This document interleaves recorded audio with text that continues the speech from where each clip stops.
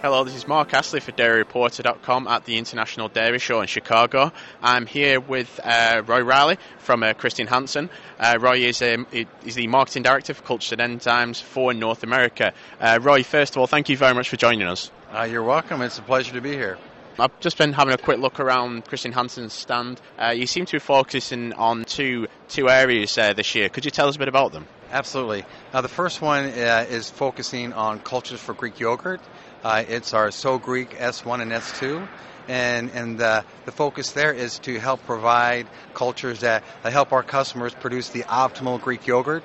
And what we've seen is that customers are looking for a culture range that they can blend and optimize with their culture processing, their plant processing, to produce a yogurt that has the right texture and is very mild, and also has the right efficiencies as far as separation and processing.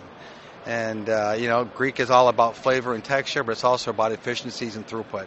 The second product that we're focusing on at this show is our White Whey. It's a new cheese color, and the benefit of this cheese color is that the color stays and is retained in the curd, and the resulting whey in the whey powder is very white. It's very similar to an uncolored whey powder, and we see a growing demand for white whey to be used in different food applications, also for infant formula in the Asian market. First, just going to touch on So Greek. It's about as authentic as it gets in terms of cultures. And you said as well that it's taken off in the US, it's proved quite popular. Why do you think that is? Well, what the Greek yogurt, number one, is one of the fastest growing markets that we've seen here in the last 5 years, and it continues to grow very rapidly. And customers, plant processors, are looking for cultures that can produce the right texture and flavor. But also, as plants are getting bigger and Greek yogurt continues to boom, they're looking for separation efficiencies, production efficiencies. And so the So Greek culture line helps to provide the right flavor, a very mild flavor. It helps them produce the desired texture in the finished product.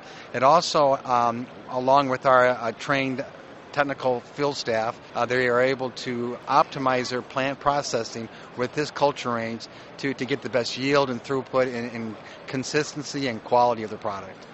What do you think these two, what do you think So Greek and White Whey, and what do you think that says about the evolution of North American dairy?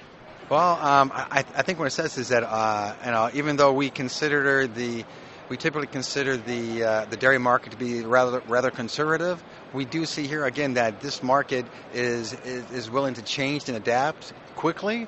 I think it shows that our market is open to innovation, is looking for new solutions and new answers to provide a better quality product, and something that also helps the bottom line. So I think here we've got two new products, some new innovation that we're able to bring to the market, and customers, our customers are looking for that.